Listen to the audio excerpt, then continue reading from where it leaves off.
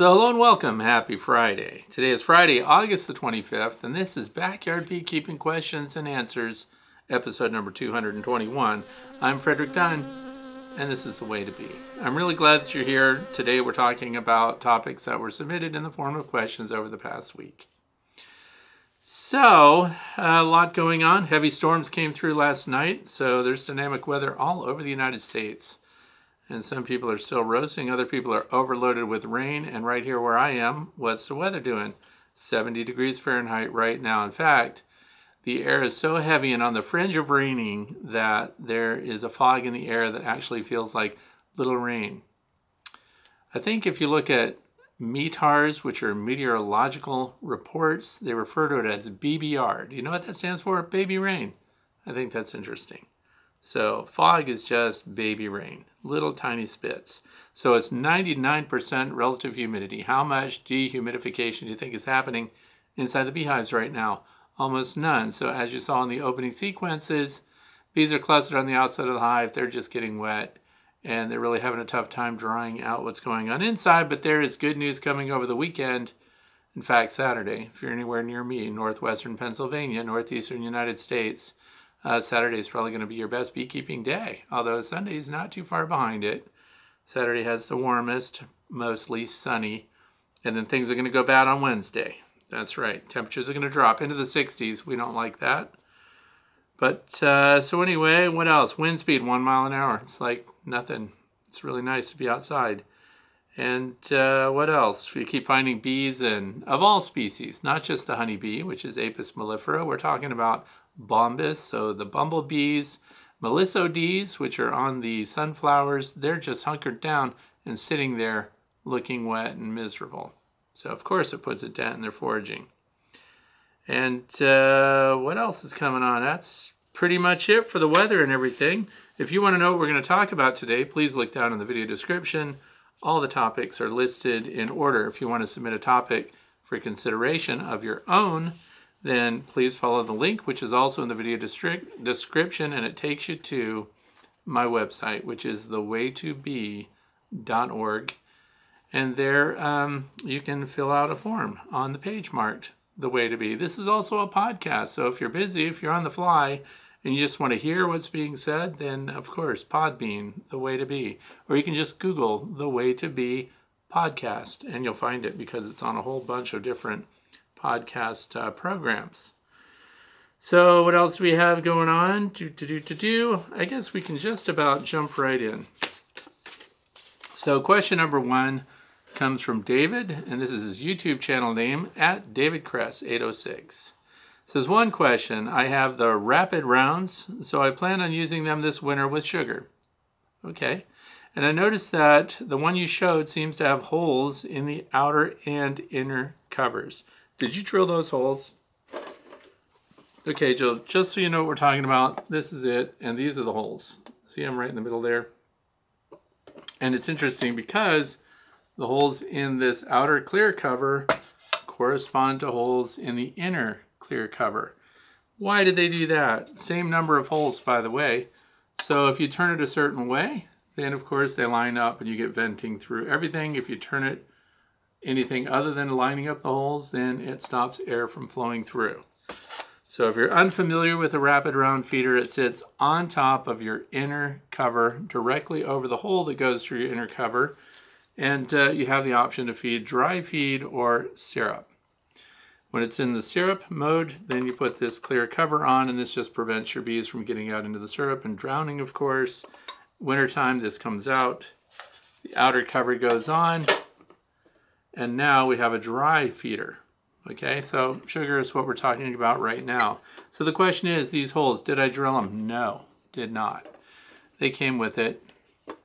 I don't even know what company this is, but they're the only ones I think that sell the yellow version. Most of the rapid rounds are white, and this is a little smaller in diameter, so it can fit under smaller roof systems and things like that if you don't have a really good thick feeder shim, about 2 inches in thickness on the height. And if you look at the bottom, there's a center cone that slightly goes below the bottom of this, and that's designed to go into the inner cover.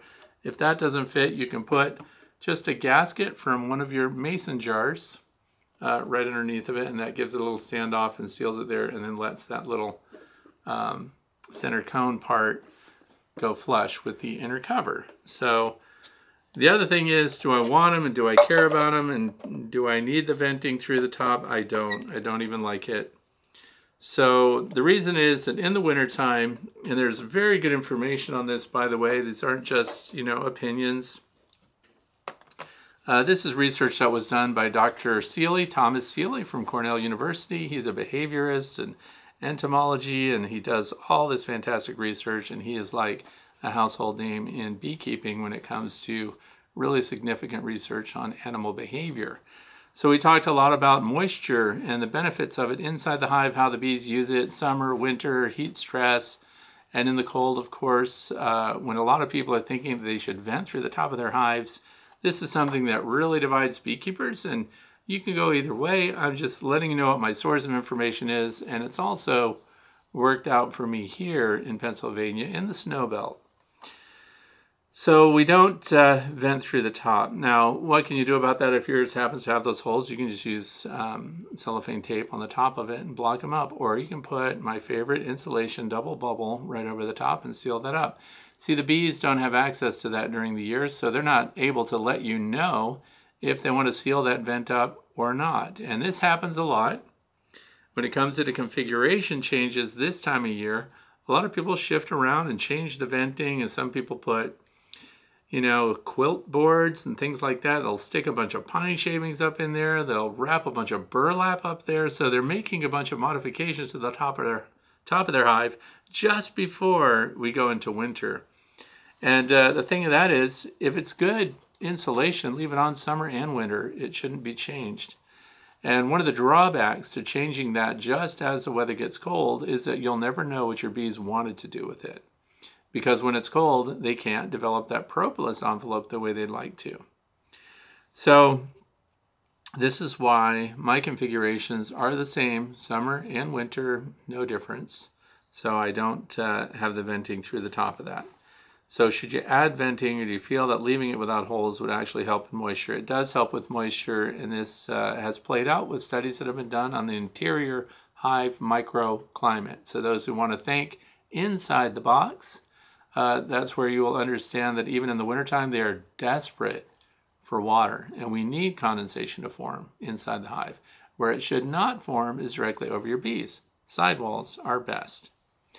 So anyway, live about 2 hours south of you, so conditions are similar, other than I'm not really in the snow belt. So 2 hours south of me, that could be Pittsburgh. Anyway, that's the answer to that. No, I don't like the holes, don't need the holes, but the option's there. So if you're a manufacturer, I guess it makes sense to include that just in case somebody might think that they need venting through the top of their hive. Question number 2 comes in from Tim, Millersburg, Ohio. Soon I'll have access to high-speed Wi-Fi on the farm where I keep my bees. And what are some of the first tech tools that you would install to gain info from your bees? Scales, sensors, etc. Also, ideas on how to extend Wi-Fi to the bee yard. Okay, so here's the thing. Now where I live, my bees are close by. They're very close to where I'm sitting right now. In fact, they're about 100 feet away from me. So Wi-Fi is an issue for a lot of people in rural parts of the country. It has been for me historically. Do you know I used to spend over $300 a month just for internet? Because they put data caps on everything that we do. So I had to have multiple accounts. And I won't name the companies, but they had these dishes that they put on your roof, and they tell you that you have unlimited internet use. But what really happened was, after you hit a certain threshold, they throttled you back to where you had about 10% of the rated performance. And then they use clever terms like, we provide up to 3 megabytes per second or megabits per second. I don't know. I'm not a tech guy. But thank goodness now, because they had funding. Armstrong came through, and we have fiber optics where I live, so I'm super happy. So now all that's left, which is why I don't have to drive every Friday to the town north of me and sit in a driveway for an hour and a half to 2 hours while my Q&A uploads. I know you care about all this. It's very interesting. But now I get to just be here. So bee here. Get it? Anyway, so now that I have this fiber optic network from Armstrong, extending the network out to the bee yard was not hard. So that's the question here. If you want to have some of these systems out in the bee yard that report data, you need a Wi-Fi connection. So where I am, the other thing is where you're locating your Wi-Fi router, your main router. That's your initial signal, of course. And then I did a little look-see. So I'm going to mention this right away, by the way, because I did a little check on this stuff. I already have my Wi-Fi extenders out here, and I put them at 30-foot intervals. And now I have high-speed internet more than 6 megs per second, even in my Way to Be Academy building. So I could actually live stream out there if people would stop shooting their guns and blowing up tannerite and things like that. That's another story. But you can get these, but here's the thing I want to tell you right now. Look at something called, and it's an American company, Extend Tech, EXTENDTECC. And the reason I bring it up right now is I checked several forums that talked about data and Wi-Fi extensions and things like that. This was the #1 system. It's half off today. This has nothing to do with me. I don't even have their stuff. This is just based on my reading. That router is normally $119, and today it's $59.99. So you can, I won't feel bad at all if you ditch this video and you go check that out. If you're in the country and you have a need to extend your Wi-Fi, save 50%. The normal price is $119.99. Even that's probably not bad. But I just have the Armstrong extenders. They're hexagonal, and you plug them into different outlets. And I did find some interesting stuff out about that. I know this is a bee channel, but a lot of beekeepers need to have an extended range to their Wi-Fi. So these little hexagonal things, you plug them in, and I thought, I got a really strong aftermarket Wi-Fi system. But if you're on a Windows system, which I am, I'm not an Apple guy, even though I do cinema and photography and all of that.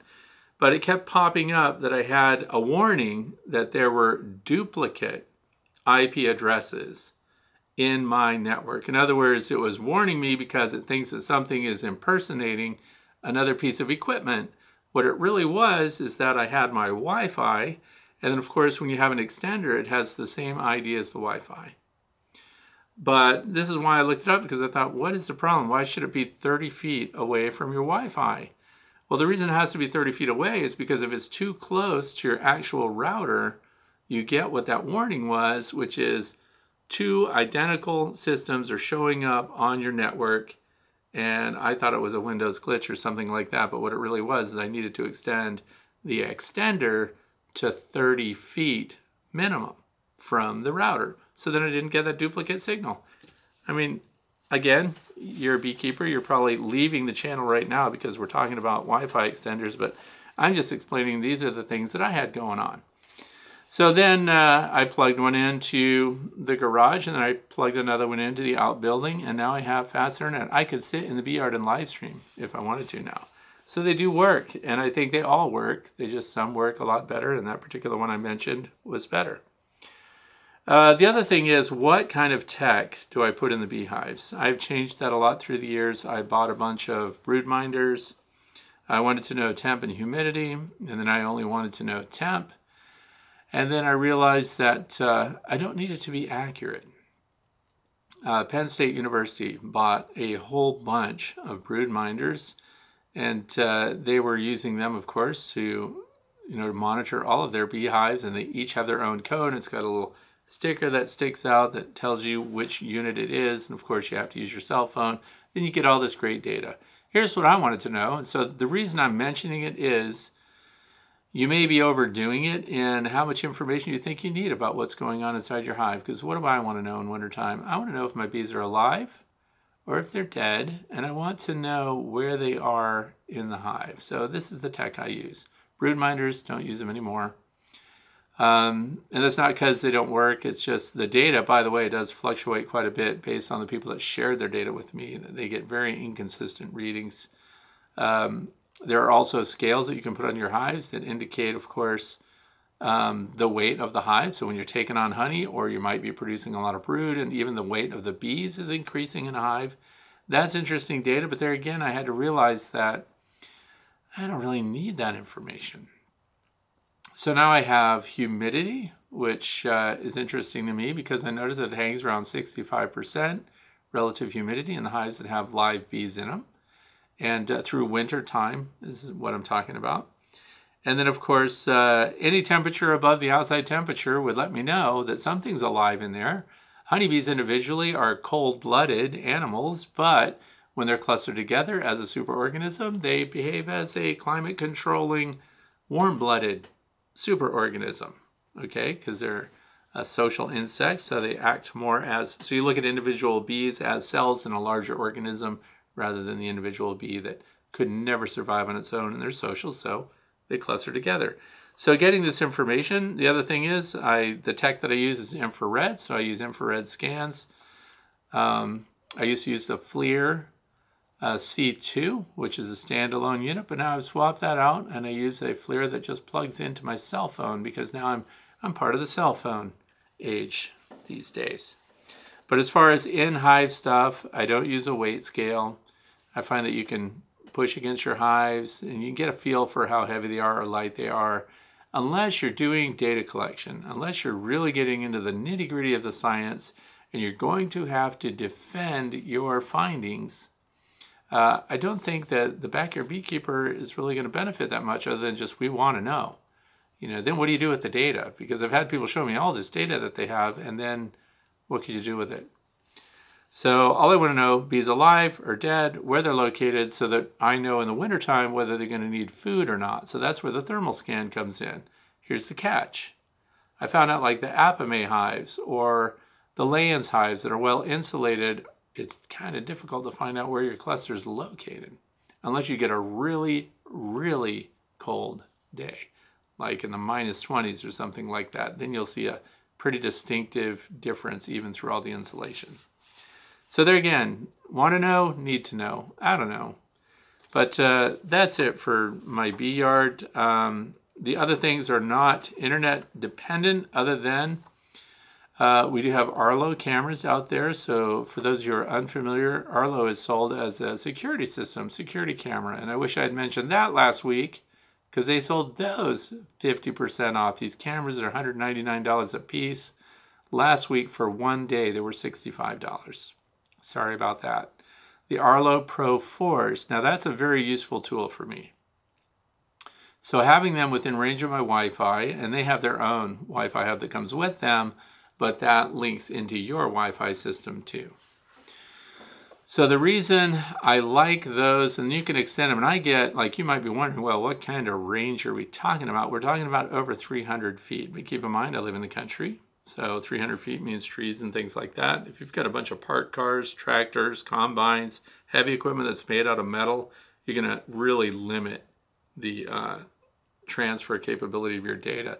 The other thing is the frequencies you operate on. There's those 2.4 gigahertz cycles that extend a long way, but it seems like everything in the world interferes with that frequency. So you get all these interruptions and drops and stuff like that. So if you can get a 5 gigahertz signal out there, then fewer things are sharing the frequency. So you get a nice clean signal.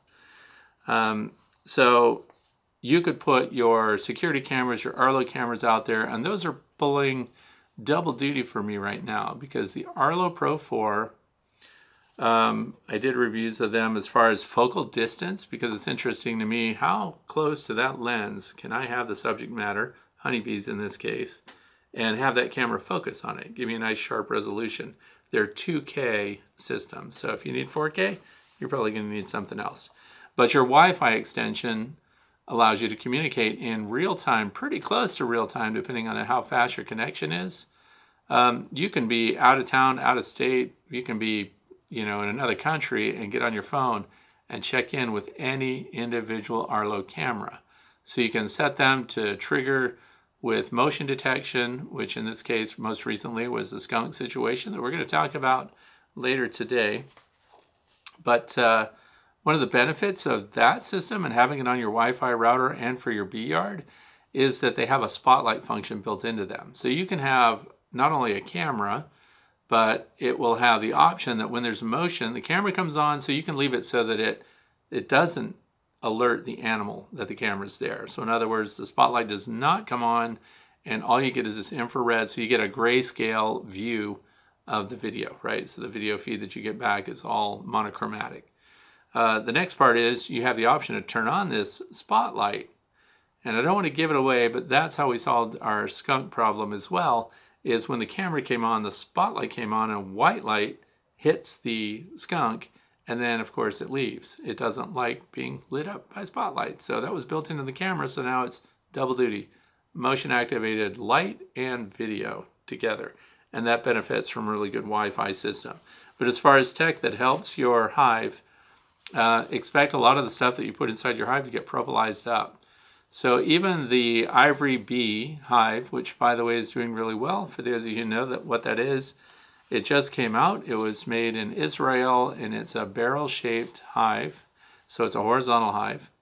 And they filled almost all of their frames now.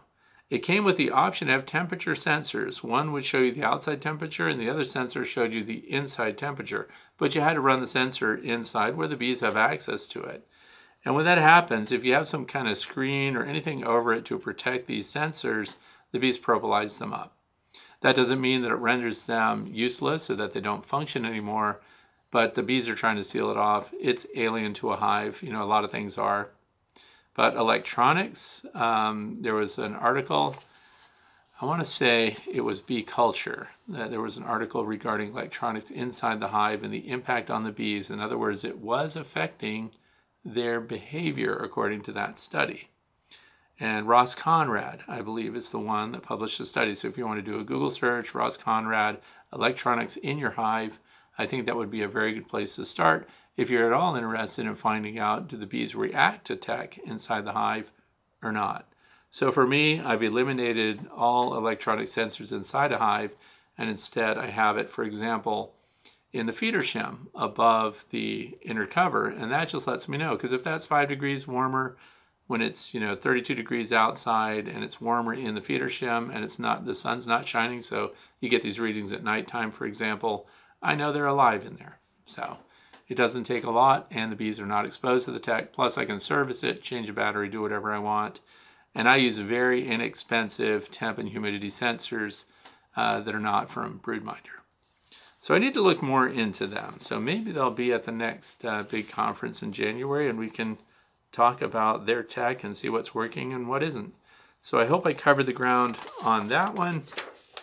Wi-Fi extenders, good. They're inexpensive. Why not get it where you need it and be able to hook up whatever you want and make your own decision about what you have inside your hive or not. Question number 3 comes from Jimmy from New Albany, Indiana. This is my first year using a flow hive. My questions are about preparing for winter. Do I leave the flow honey super on or remove it? Okay. So this is New Albany, Indiana. Take that flow super off. All supers, so not just the flow super. All your honey supers should be coming off as we get to the end of the productive year. So when they're preparing for winter and they're getting that last little bit of honey and nectar together to survive winter, we want to make sure that the boxes that are on and the configuration that's on, which ties into what I mentioned at the beginning, is that we want that configuration to be in place well ahead of the end of the nectar flow. That's so that your bees have plenty of time to seal up all the joints, cracks, and crevices with propolis. They will also be able to store their resources. Most of them, where I live, need at least 40 pounds of honey or more in some cases, depending on the size of the hive. Smaller resources for things like nucleus colonies, which are 5 over 5 over 5. Those are my triples. So yes, the flow super comes off. The other thing is a lot of new beekeepers are using queen excluders. There should be no queen excluder installed in your beehive when you go into winter. And the reason for that is your workers are going to naturally follow the food resource up through the hive as the winter progresses. You definitely don't want them leaving your queen behind. So it puts the bees in a dilemma. They either move up and abandon the lifeblood of the hive, which is the queen, of course, and she dies from exposure. She gets cold and dies. Or they stay around the brood and the queen and don't migrate through your queen excluder where all the food and resources are, and then they die because they stayed with the brood and the queen. So always remove your queen excluder and always remove surplus honey supers. And the reason for that is we want to size the hive right for going through winter. If you have, and for the size of the cluster, the size of the colony of bees that's occupying the hive, giving them more space is not better. And you will frequently hear that the bees don't need the space. So the thinking would be they're carrying their insulation with them. This little insulated ball moves around through the hive. And that's true. However, there's secondary warmth coming off of these bees. There's heat from their bodies. There's respiration coming off of these bees. And that causes warm, moist air to move up inside the hive in the portions that that cluster is not yet occupying. So then you might think, well, then what's the problem with that? That seems like a really good thing to have. And then other people will say, aha, that's why you vent the top of your hive so that this warm, moist air vents out and does not consolidate and condense on the interior surfaces of the hive. So that's true. But if the hive is sized right, in other words, just above them, there would only be maybe one box. And that's full of honey to get them through winter. Above that, having 2 or 3 supers above your cluster of bees going into winter does not benefit them. And that's because condensation will form on the surface of that stored honey that is too far away from your cluster of bees. Now, sure, as the year progresses, they'll move up more. But what happens to the condensation that's forming on these capped frames of honey? It condenses on the honey and starts to trickle down. And where does it trickle down onto? The cluster of bees and the brood that they're trying to get through winter with. So that's why we want this to be sized right. In other words, 40 or 50 pounds of honey directly over your cluster. Beyond that, take it off. And if you want to have an insurance policy on your inner cover, that's where you put your fondant. Somebody else mentioned this wrap it around. They're going to have dry sugar in there. That becomes an emergency carbohydrate for the bees in the event that they consume all of the honey stores that they have. And I've been doing this for 17 winters. And I can tell you that if you vent through the top, you're going to need a lot more resources. So that this is why these arguments, these disputes come into play. Well, I've been doing this for a long time and I vent through the tops and my bees make it, and they make it on 100 pounds of honey going through winter. Okay, so my bees go through it without any venting on the top, and instead I have insulated inner covers, insulated feeder shims, insulated outer covers, and they're going through winter on less than 45 pounds of honey. So, and they're not having condensation over the top of them, and there's no venting. So I want to make this really clear. If you're going to have a couple of supers above your bees and you're going to have over 100 pounds of honey up there, you will need to vent because condensation will form when it's too far away from the cluster of bees and when it's out of the control of your bees. Okay? So sizing it right only makes sense anyway because you want to take that honey off and you want to process that in the fall instead of waiting until the following spring when it could have set or crystallized and your bees end up not using it. Insulated inner covers, 40 to 50 pounds of honey where I live, and then the inner cover and so on.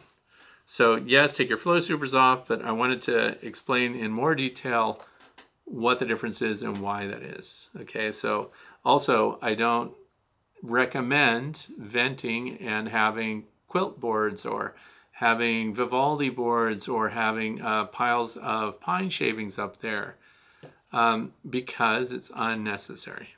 And we don't want any condensation up there, which, by the way, when that stuff gets damp, because at some point going through that filter medium, if airflow is going through it, it's going to interact with the cold, it's going to reach the dew point, it's going to condense, and then your insulation starts to get wet. And what happens to wet insulation? It no longer insulates.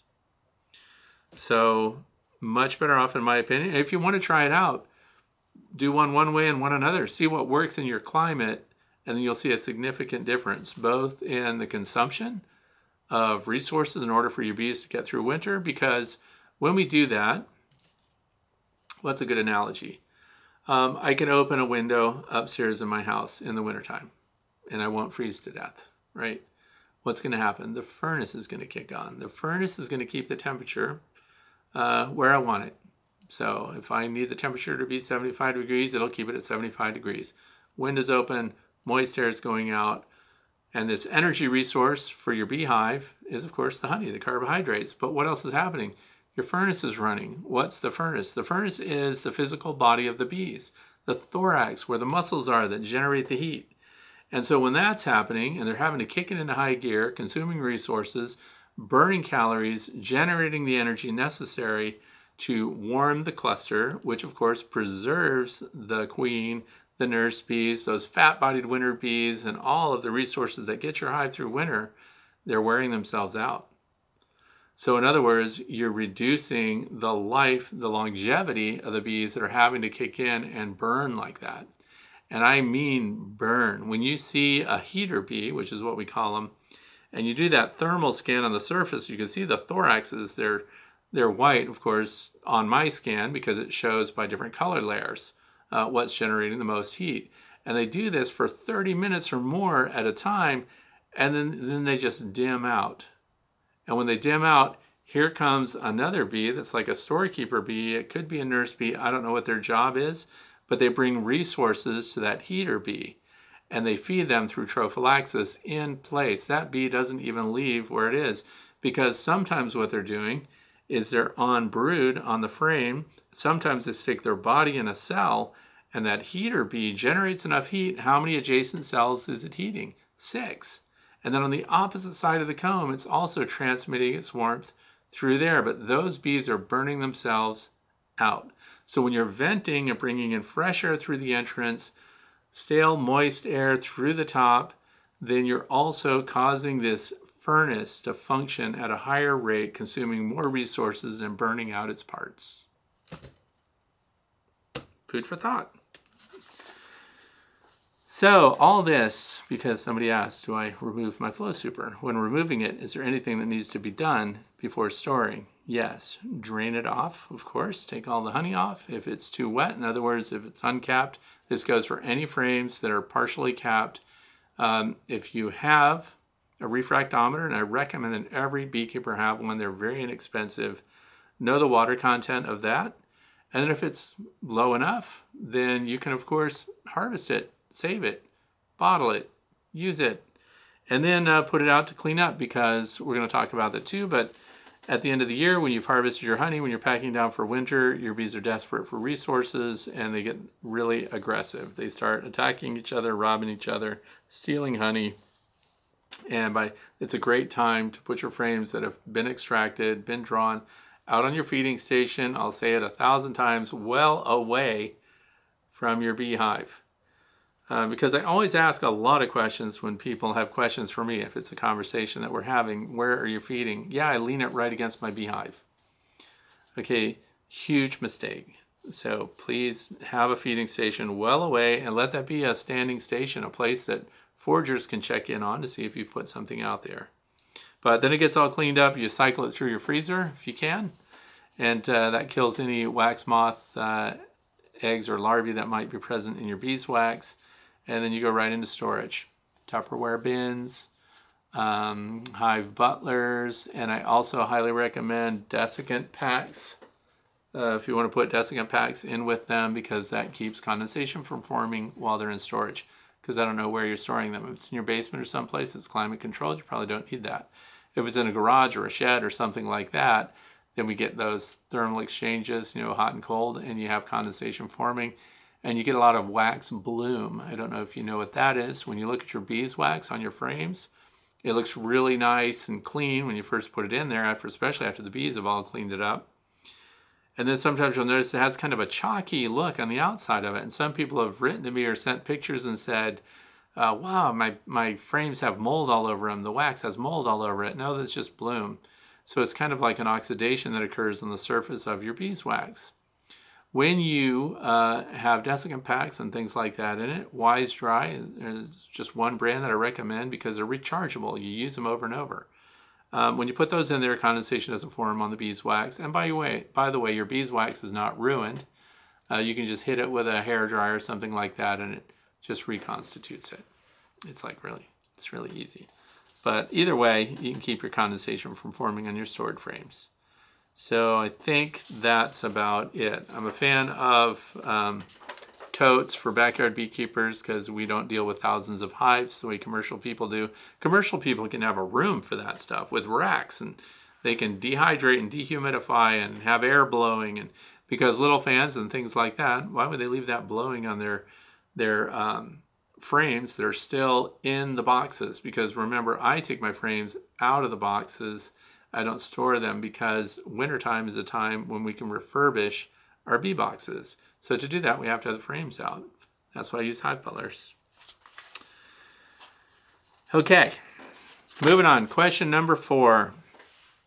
James from Sydney, New South Wales, Australia. Is it possible to build a bivouac point? This is a good question. What should it be built out of, or would a swarm trap hive be sufficient? It might make it easier to capture a swarm from my hives. I've had them swarm to the top of a bamboo mini forest before that swarm got away. Okay, so here's the thing. This is something that I do because I like to entertain myself like that, and I like to encourage the bees. A bivouac, first of all, is a good term for a lot of backyard beekeepers to know. Because a lot of people misunderstand that a bivouac is not a final destination. So a bivouac, just like, if we were all hiking somewhere and we say, we're going to bivouac here for the night, everybody pitches their tents and they hang their hammocks up in the trees because they don't want ants to get them overnight and things like that. Your bees bivouac when they swarm. So in other words, when they leave the hive that they're departing, they don't go directly to their final destination. They'll hang out on a tree branch or on a fence post or something like that. That's the bivouac. And that's where you get the Facebook posts and people are writing to each other. I have a swarm of bees in my yard. What can I do? And we all know that that's a temporary location most of the time. So this bivouac location is something that I like to control. I want to get my bees to land where I want them to land. So we're going to manipulate our bees. What is the number one thing that drives them when they're going from one location to another? Pheromones. So this is something interesting, and if you've kept bees for a while, you'll notice that the same trees get used over and over again for this bivouac location. How far from the hive that they've departed from do they normally bivouac? Within 150 feet. And that's statistics, right? So of course you can there are bees that come out and bivouac right on the side of the hive they just left. It's really interesting. So anyway, I've noticed here where I am that they're bivouacking within 50 feet of the hives that they leave. And they go to the same trees, and early in the year, this is where it's a political game, right? So we're trying to win over where their scouts are going to dictate that they temporarily land. A lot of us think the queen is in charge. So when the queen flies out, when they're leaving the hive and they're going to produce a new superorganism, wherever she goes, they go. It's kind of not like that. The queen is really following this swarm. So where they start to collect on a tree branch, they encourage the queen to land there. Sometimes the queen doesn't. Sometimes she lands temporarily or moves back and goes back into the hive altogether. And that's where you see a cluster onto a tree branch, but they don't appear settled. They're moving all over it. They're searching everywhere. What are they searching for? They're searching for the queen who should be with them. If she's not, they move back to the hive that they came out of.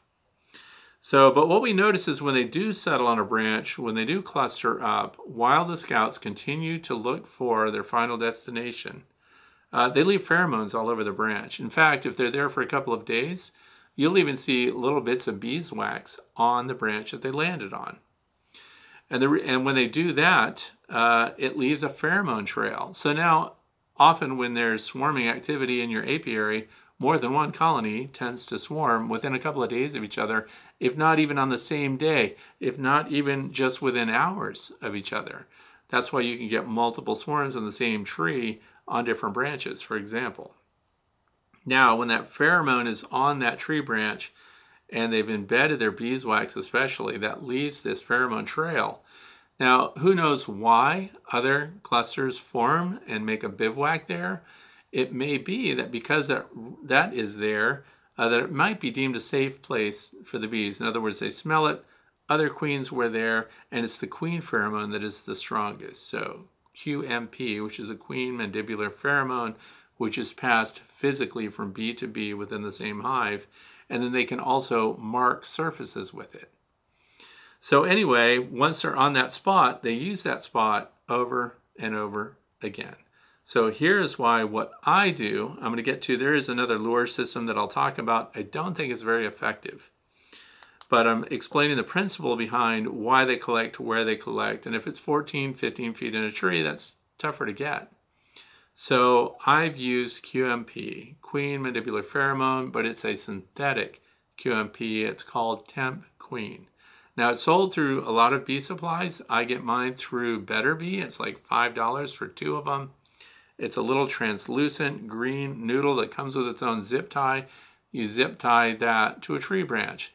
Now, that's not the intent of it. It's designed to be used. You find out that you are queenless in a colony and you don't want your bees to start having laying workers, so you put Temp Queen, a temporary queen pheromone, which fools them into thinking there is a queen present, even though they can't find her. And then that pheromone inside the hive prevents them from producing another queen and starting queen cells and things like that. It also prevents them from activating their ovaries. So the workers then do not become laying workers, generally 3 weeks after the queen is absent. So here's the thing. Temp Queen is what I do to establish my bivouac points.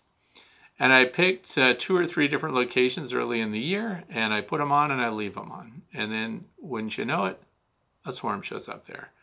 Now, this does create a dilemma because sometimes you look out there and there'll be a baseball or softball-sized cluster of bees on that tree branch. There's no queen. So this is what led me down the line of learning that, whoa, they just follow these pheromones even though that's not their own queen. This is not a recognition of their own colony being bivouacked. And that's why sometimes when bees do temporarily cluster on a tree branch, if they have a mated queen, which usually they do, because that's the oldest queen, she's leaving the hive. And when they cluster there, this pheromone goes out in the air because they're also fanning their Nasanov glands. Why are they doing that? Because they've left the colony that they resided in, and now they're temporarily clustering on this branch, so they put out this signal through pheromone to all of their hive mates that were over here. So when the bees are flying around and they fly through that pheromone stream, they come to that location and they cluster and they join that cluster. This is why sometimes this bivouac actually grows beyond the size of the actual number of bees that departed the hive. So if you've got a lot of other bees and colonies nearby, chances are you're going to gain weight beyond the number of bees that left because random bees are flying through the pheromone stream, shifting route and joining them there. It's really interesting stuff. Okay, so the QMP, and then of course this time of year I don't have that on any branches because what I end up with is a bunch of orphaned bees that start to cluster that have no queen, and then we're kind of in a pickle. So I've stopped that, but here's what happens. Even after I take the QMP noodle away, they go to the same branch over and over again. And why is that? Because now the pheromones are so strong in the bark, in the pulpy wood, and it's always a branch that should be capable of supporting 5 pounds of bees, 4 pounds of bees. So don't pick a little mamby-pamby branch that, goes down like Charlie Brown's Christmas tree. Pick a really strong branch that's in a somewhat sheltered location and accessible to you.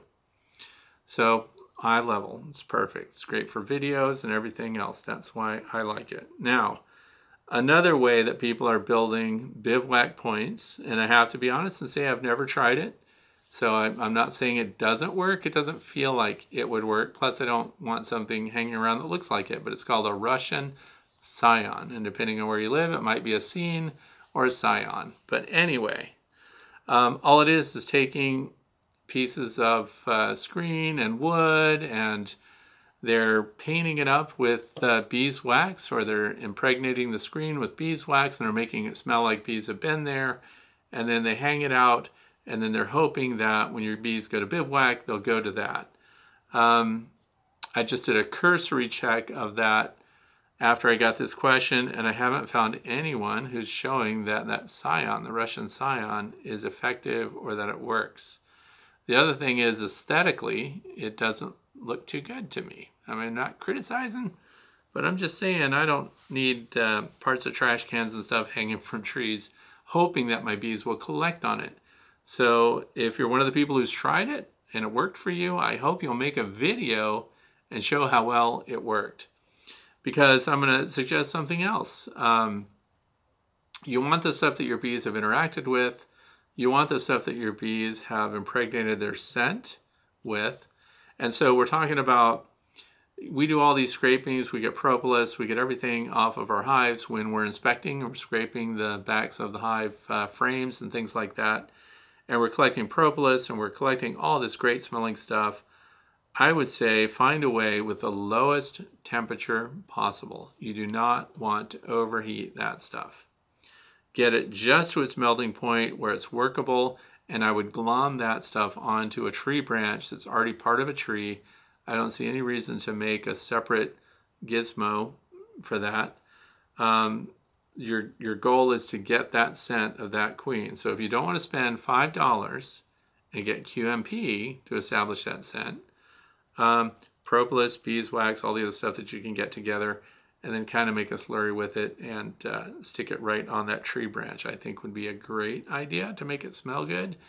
But if you have honey in it and things like that, it's going to be attractive to bees and other insects that aren't necessarily going to treat it as a bivouac. So the queen pheromone is the strongest incentive for the bees to go and collect on a given branch. So,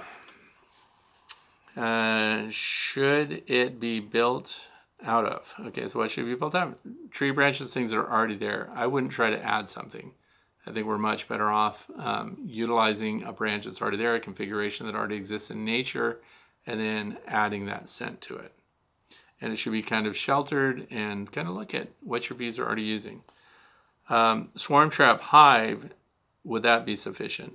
So those are two completely different functions. So if we have a hive that's set up to trap the swarm, that's a final destination. The bivouac is intermediate. So if we set up as I have right now, I have two hives that are out right now. One is a nucleus-sized hive. The other is a 10-frame single deep with a bunch of frames in it. No honey, but it does have all of the signals within it, the scent signals that tell bees that this has been occupied before. So if I get one of those weird late season swarms, I would really like it to just hive itself for me. And that's happened this year where I got to video it. They left their bivouac location and went right into one of my hives. So that is possible, but swarm traps and hives that you're hoping to have your bees voluntarily move into are different from this intermediate establishment of a bivouac location. So what else did I put in my notes down here? Put it where you can check it frequently, because this year my bivouac locations have been occupied for as short as an hour or two in a lot of cases. So I've had them, while I'm explaining what a bivouac is, as I am to you right now, I've been outside and oh, here they are. They're bivouac here, and as soon as you guys leave, we're gonna bag this swarm of bees. And then while I'm talking to them, they take off. So have it in a place where you can notice it frequently. If you have grandkids, make that part of their daily routine. Hey, go check for swarms and come back and tell me what's going on. I happen to benefit from those little eagle eyes that run around and tell me when there's a swarm. I used to not believe them. They say, "Grandfather, there's a swarm out here." I say, okay, they're just doing orientation flights and stuff. No, they're different. And then you go out there and sure enough, there's a swarm. So have it where you can see them, where you know what's going on. And I hear them before I see them. So that's interesting too. That's it for James, New South Wales. Question number 5 comes from David from Amarillo, Texas. As my wife and I begin extracting spring 2023 honey, we're keeping track of the moisture content of each bucket. Good news for you that you have buckets of honey. We had a very wet spring, so there was lots of forage for the bees, and we've never gotten this much honey in 6 years of beekeeping. I find that the moisture varies from 16 to 18%, so I'm being selective in who we give different batches to. People we know will eat it immediately and want more. Those folks will get the 18%. Some of our family and friends take forever to consume 1 jar of honey, so they get the drier 16%. And because I think it has a longer shelf life. My question came from my wife, actually. Are we making too big a deal out of the moisture content? Can't we just give the honey away without paying attention to who gets what moisture content? Okay, yes, if you are hovering between 16 and 18%, that is all stable. So I would not even worry about that. There are people that run around with jars with 19% honey, even 20% honey. And one of the things, the people that I go to for stuff like this are people that are responsible for food quality, food stability. The Department of Agriculture, for example, has inspectors. When you are a commercial honey producer, and this comes into play state by state, there are regulations for your honey. Nationally, there's the Food and Drug Administration. Things change if your honey is a component to another food. That's interesting. But if you're just collecting honey and selling honey direct from you to the consumer, the rules are very relaxed. So it's completely up to you to make sure to meet those requirements. So anything 18% or lower, you can have honey that's too dry. Did you know? If you talk to these inspectors, 14% is the minimum moisture content your honey has to have. They said it's too dry after that, so I don't even know what that means. If it's too dry, what happens to it? I don't know. But talk to these inspectors. It's pretty interesting. Of course, they're all following government procedures, government analysis requirements, and things like that. They have categories for raw honey as well. So from 14 to 20%, so they grade it. There's a grade C that's actually at 20%. That would be the one that you want to give to the people that are going to eat it right away or consume it right away. Those are your frequent flyers, so people that come get the honey and they're getting a new jar every 2 weeks or something like that. Give them your 20%. But if you're at 18% or lower, I think you're absolutely good to go. And again, I'm getting this information from the inspectors, people that are responsible for making sure that the food is stable. So, 16%, that's good too, because as I said, the lower threshold for your honey moisture content is 14%. So there are people that are honey judges and things like that, which may have something to say. But so food stability and suitability for consumption for people is one thing. Honey that looks fantastic, that's going to win awards for you, that's another group of people. But yes, to answer your question, you are overthinking it and you're being a little too concerned. 18% is great. So anything 19 or over could ferment. Over 20% will ferment, for sure. Don't have anything. I would even play with that 20% mark because you can have, and of course this doesn't apply because you're doing the 18% here, but for those that are listening, if you're hovering around 20%, I get that honey into my dehumidifier, which for me is my Vivo Sun, which is at the opposite end of the room I'm in right now, just 30 feet away. And that's what I put on a rack, and it gets fans blown on it, and I can reduce that 1% every 24 hours just through fans, and roughly 85 to 90 degree temperature in there, which is just the temperature that accumulates from the fans running and from the motor that's on the dehumidifier that runs in there. So then when I get it at 18 or lower, I'm done. It's good. So if you had 20% honey in there, 2 days later, you're at 18%. And those things are very inexpensive, by the way. The Vivo Sun little tents, they're actually grow tents, but it's a great controlled environment for you. Keeps dust and everything out of there too, because they keep it zipped up and closed all the time. And your dehumidifier, for example, has a filter system in it. So it's cleaning the air the whole time. So when you put your honey in there for dehumidification, and by the way, it can be in the jars.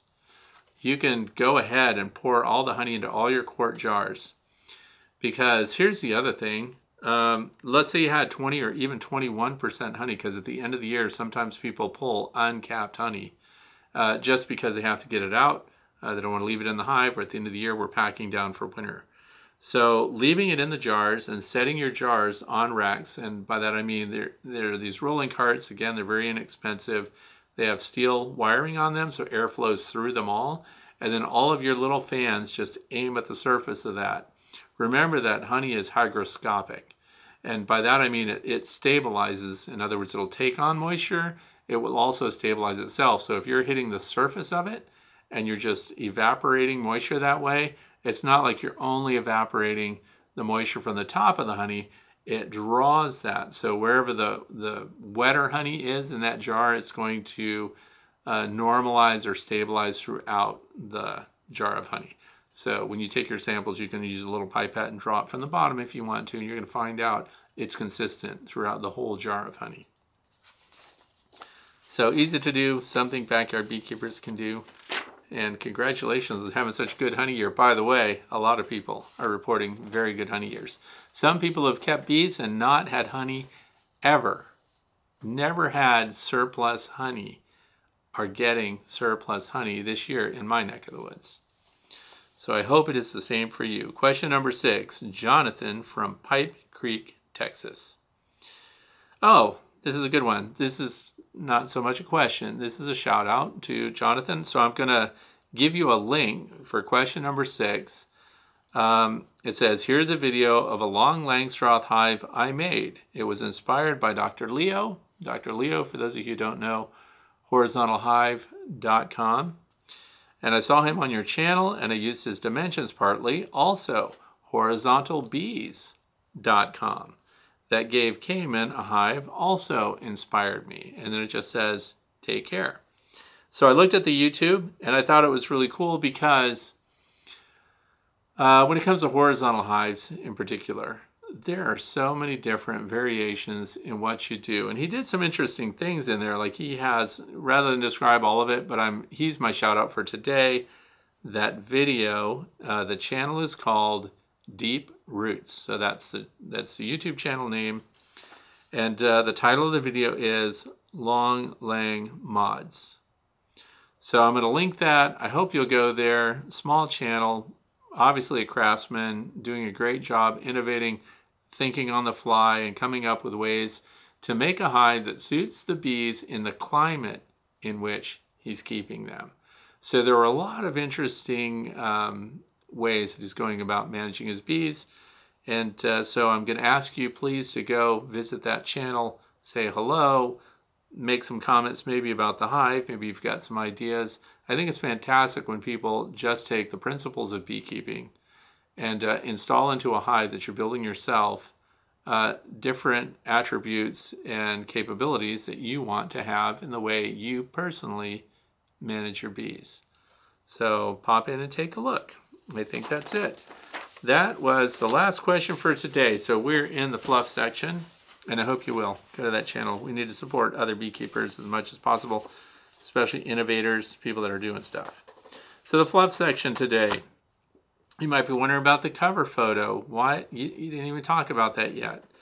So I am going to talk about that right now because I'm going to talk about new frames. A lot of people want to know about the end of the year when they pull honey off and they want to put new frames in, or maybe they want to super up because they suddenly realize their colonies are almost full and they want to add frames. This time of year, as you get to the end of the productive year for your beehives, they are not prone to use frames. They're only having a foundation. So in other words, what's that look like? Wooden frame. This particular one has a plastic foundation. This is acorn foundation and it's heavy waxed. This time of year, would I put this in one of my beehives? I would not. And the reason is it already has to have wax drawn on it if you want them to use it right now. Also, if you're trying to avoid those late season swarms, because they can get honeybound. As the nectar flow continues and they're bringing in everything, because there's a lot of bearding going on all my hives right now. There's a lot of nectar coming in. You can smell it in the air. And if you want to get them to utilize new frames, put in frames that are already drawn out. And you may not have frames that are already drawn out. So what could you do if you're a new beekeeper? And I realize this is short fusing because a lot of you would not have this, and this is a deep, but there are also medium frames of this. This is better comb. this is one of those things that people have a lot of opinions about. Better comb looks like drawn beeswax. It is a synthetic, but it is made by biochemists who matched the formula of actual beeswax as much as they could, deep, medium frames. Late in the year, if you want to put something in the hives that the bees will immediately start to clean up and store honey in, but yet not use their valuable resources to draw out your cells, better comb, which comes from better bee. So you can go for that. And this serves as a placeholder because it's the other thing. We don't want to put a whole super on right now. Your super should already be in place. So what you want to do is, as you do your inspections, as my grandson and I did just yesterday, in fact, when we look at the frames and we find that they're full of honey, you pull the center couple of frames out, and while you're there, don't do it to where you have to go extract and come back. Bring frames with you. So medium super, pull the frame out, put one of these right in its place right away. And the ones that we want them to work right away, that we want them to put the honey in, of course, those should be in the center because that's going to be the warmest. Because what's happening next week, we're dropping into the 60s. Frames that are in the center of your supers, you checkerboard them. So pull every other frame. That saves us from having to put a whole super on right now, which, by the way, they may not even touch this time of year. So pull the frames, put them in your tote, your hive butler, whatever you have, and replace them all in one fell swoop. Write it in your notes so you know which ones that you did, because we've got plenty of time now for them to draw that out. Someone else wrote and asked me about Layens hives. How do we feed them in winter? Well, so the interesting part of that is Dr. Leo doesn't want you to feed them. Dr. Leo, horizontalbees.com, wants you to have a survival of the fittest, live and let live method of keeping your bees. So the way the Layens frames are, and that was what was in the cover in the thumbnail for today, the backs of these frames come together, they form a cover board. They're up against one another and they prevent feeding through the top of the horizontal Layens hive. Interestingly enough, Dr. Leo will sell you a frame feeder. Even though he would much rather you did not feed your bees. You want to see if they make it or not. But just in case you want to feed them, there is a Layens size frame feeder. Notice this one is still in brand new condition because I haven't used it. I have 2 Layens hives out there, so I'm no Layens expert. But they are really strong, doing extremely well. I've not fed them. But if you want to do it, then put one of these feeders in. Where would it go?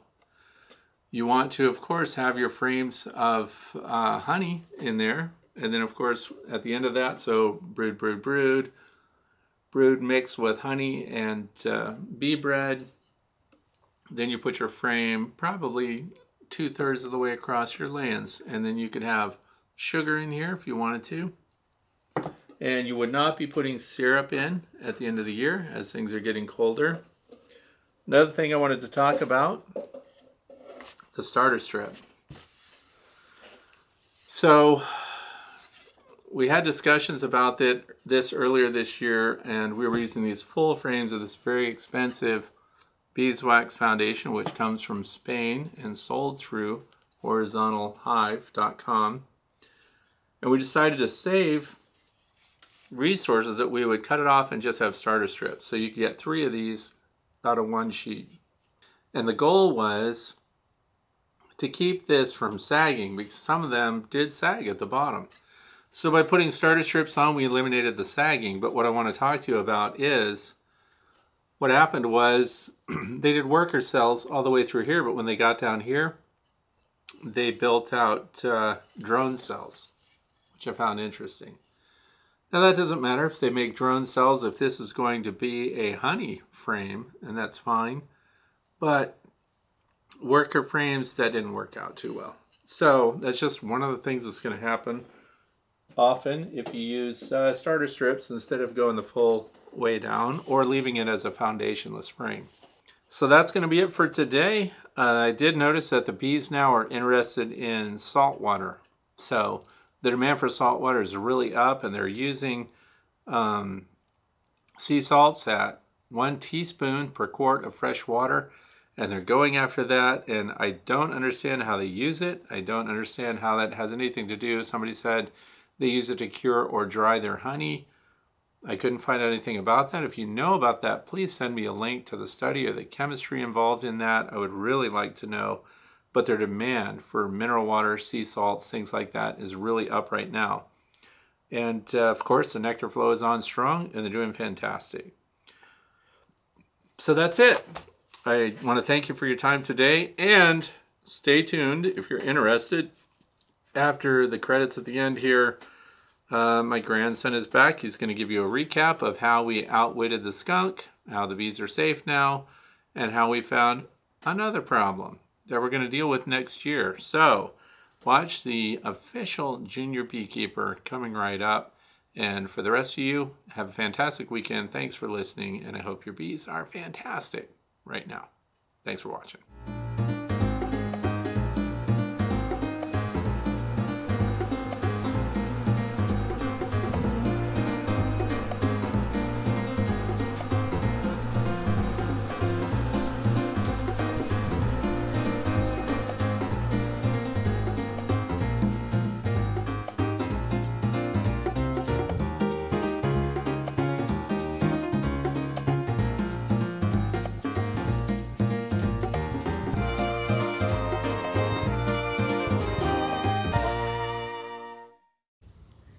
Okay, welcome back to the Way to Bee. Last week we had a problem with the beehive. It was lower than 18 inches, so we had to raise it up so the skunks stopped eating the bees. We raised it up, we helped the bees, and no more skunks are eating the beehives anymore. Over here. Right here. Here is the beehive we got. I'm happy they are going, working. No more skunks are eating the spot as the olive. So did it work? Yes, it worked. How do we know that it worked? Because we got video footage right here. We have video? Oh, we do have a camera right there. So you think we should show them some sequences of the skunk not eating the bees anymore? Yeah, we should. All right, let's do that for a second. Okay.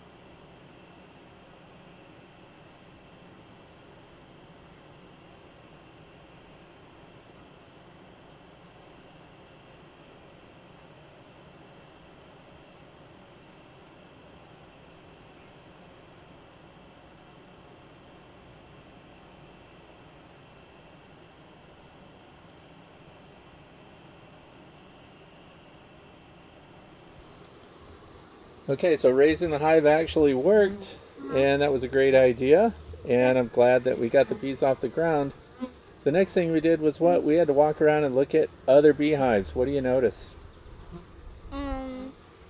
If we walk around, this beehive right here, look at the bright yellow. Some bees don't have it, but some bees do. That is pollen that are bringing in pollen in a bunch. But if you look at some other hives, you won't really see that much pollen coming in.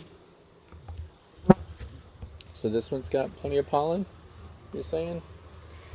It's not, yeah, it's bringing in pollen. They're bringing in pollen, but not as much as that beehive over there. So why do we care about them bringing in pollen? Because that will feed the babies, and so lots of these beehives are doing great, bringing in pollen. That's good. But when we looked over to a different hive in the second bee yard, we found a problem with the bees. So there is no pollen coming in, just bees coming in. You see no pollen, and there isn't too many bees coming in. Why do they need pollen? Huh? Why do they need pollen? And they need pollen to feed their babies. Feed their babies? Mm-hmm. Okay, so if we see lots of pollen coming in, we think they've got developing brood in there that they're feeding? Yeah. Okay. And I noticed too that you're wearing a different outfit today in the bee yard. Right. And before you had a full bee suit on. Uh-huh. How come you're not wearing a bee suit today? Because we're not opening in a hive. Because we're not opening hives. So we're okay being around the beehives. Yeah. But people should know how to be safe around bees, right? Yeah. When they're in a beehive. Yeah, don't stand directly in front. Stand beside like me. Okay, that sounds good. And this colony's doing great, you said? And so if kids like to count, 60 seconds, they should see at least 10 loads of pollen. And that's really happening here, right? Yep, that's 1, 2, 3. So let's go down 4. below. Yeah, how many are you counting right now? I counted 4, 5, 6,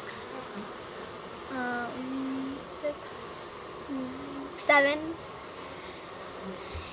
8, 9, 10, 11.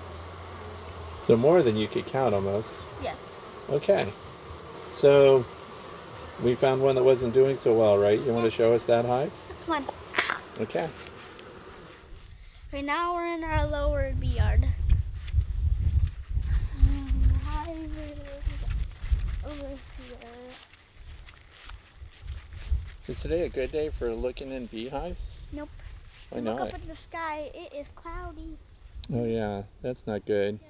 And these do not like cloudy. They like their still skies. Oh, our hive's doing. So is this hive okay? Oh my god, yes, they are doing really good. They are bearding. So they're bearding. Why do they do that? Because they have too much honey in their hive. They try to fan it off. Bearding is not a bad thing.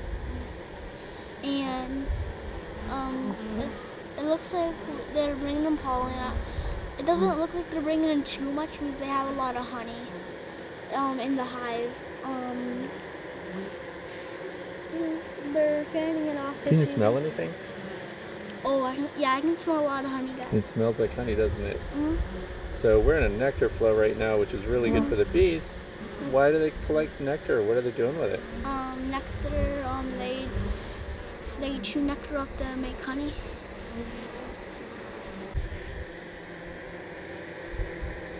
So we hear a lot of air moving out of that hive. What's that about? They are fanning. They are fanning dry some of the honey. So they're drying down the honey. Okay, let's go look at the problem hive. Okay, so this hive is good.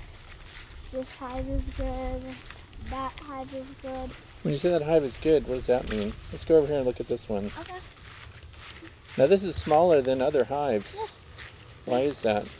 Because it is a nucleus hive. A nucleus hive. Mhm. So we use that to start small colonies? Yeah. So they have a lot of work ahead of them, right? Mhm. And we need to see a lot of activity, and we need to see pollen coming in. And if we don't have pollen, was there a problem with one of these hives? Yeah. Let's go see what that was. It was this hive right here. They were bringing in no pollen. We opened the beehive up. We saw no eggs, no queen, and no queen, no eggs, no Well, larvae. almost no activity. Yeah, and Oh, there's one little bee. Yeah, no honey, no pollen. So then what can we do about that? If they have some honey, right? But no pollen's a big deal this time of year. Mhm. So what can we do about it? So we went to a different hive over there, and we opened it up, found 3 frames with honey. We made sure we didn't take the queen on the 3 frames, but yeah, so we found 3 frames with a bunch of bees, honey, larvae, and babies. And if they feed the queen enough and some food, it will turn into a queen, and this hive will be So they gone. could make a new queen because we gave them eggs, Yeah. right? Mm-hmm. But that takes a long time. Mm-hmm. What's something else that we could do to help this colony out this time of year? We could give them honey or a queen. We could get them a queen, right? Mm-hmm. So if we got a queen and put her in here, she's laying already. Does that save them a lot of time? Yeah. It does? Okay. So what do you think next week that we should show people how we install a queen and salvage a colony that's queenless? Yeah. Right? Mm-hmm. Because if they're queenless, what happens to the bees that are in there?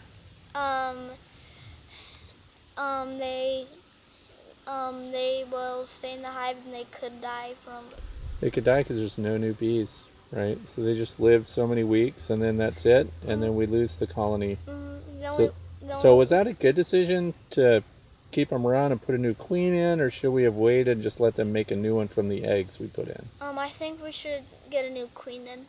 Yeah, you're right, because it's already August, and it would be a month from now before new bees would be coming out. Okay. So in the meantime, all the bees in this colony would just be dying out, right? Of old age. It's not like they're suffering. Yeah, right? just you only have 6 weeks to live per bee. Yeah, so adding in the new queen next week, we're going to see how that goes. You did a great job describing all the frames that we put in there.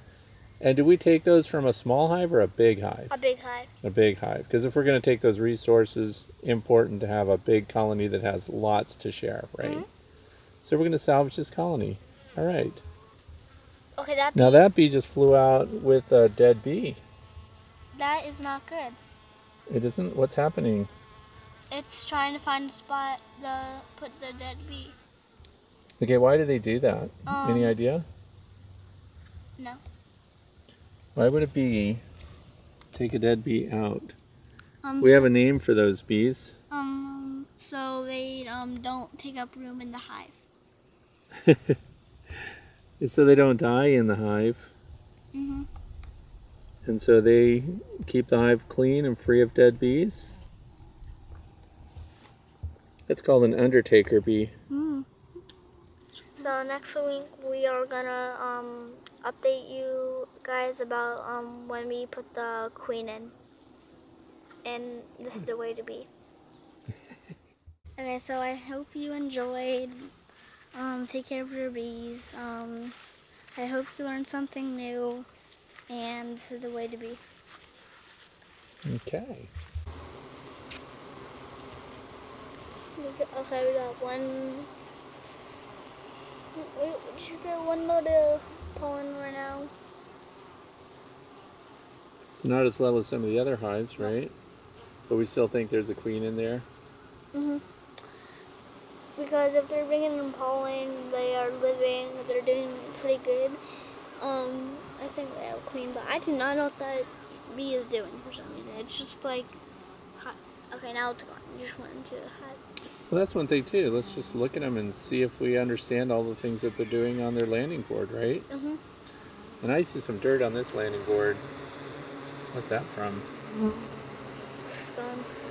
Yeah, skunk in the past. But then we raised it up more. So this one's high enough too, and we don't have any more skunk problems here. Okay. That's good news. You want to look at some other hives? Oh yeah, sure. Okay. So this is the hive we took the frames from because they were doing really well. You can see they are bringing in a lot. You can see them bringing in pollen. We opened the hive and they had hundreds of thousands of bees with. Hundreds of thousands? That's a lot. I meant tens of thousands, I meant. Well, yeah, we had easily, all the frames are full in here, right? Yeah. So full of honey, Yeah. bees, larvae. Yeah, and- and when we took the frames from here, the bees stayed on when we put them in that hive, so we got more bees too. Well, that's really good that you remembered that they stayed on the frames. What was the difference? So when we pulled the frames of brood out, we waited for a little bit before we loaded them up to take them with us. Why was that? So they I forgot. Yeah, we only wanted nurse bees to go with us. Uh-huh. So we let those that are older, that are foragers, they would go off the frames and go back into the hive. So we give them a few minutes to do that. And then that way the bees that we took down to combine there would stay with that nucleus hive, right? Okay. Okay. And they were a little bit defensive there when we did that, right? That's because when you get into those parts of the hive, it doesn't make the bees very happy, does it? Nope. I think it's something trying to steal from them, kind of. Yeah, and it was something stealing from them, Yeah. us. So, all right, that's a good explanation. Yeah, pull from a strong colony, and then we'll get them a new queen next week. Okay. So thanks for that. You did a great job, Quinn. Okay.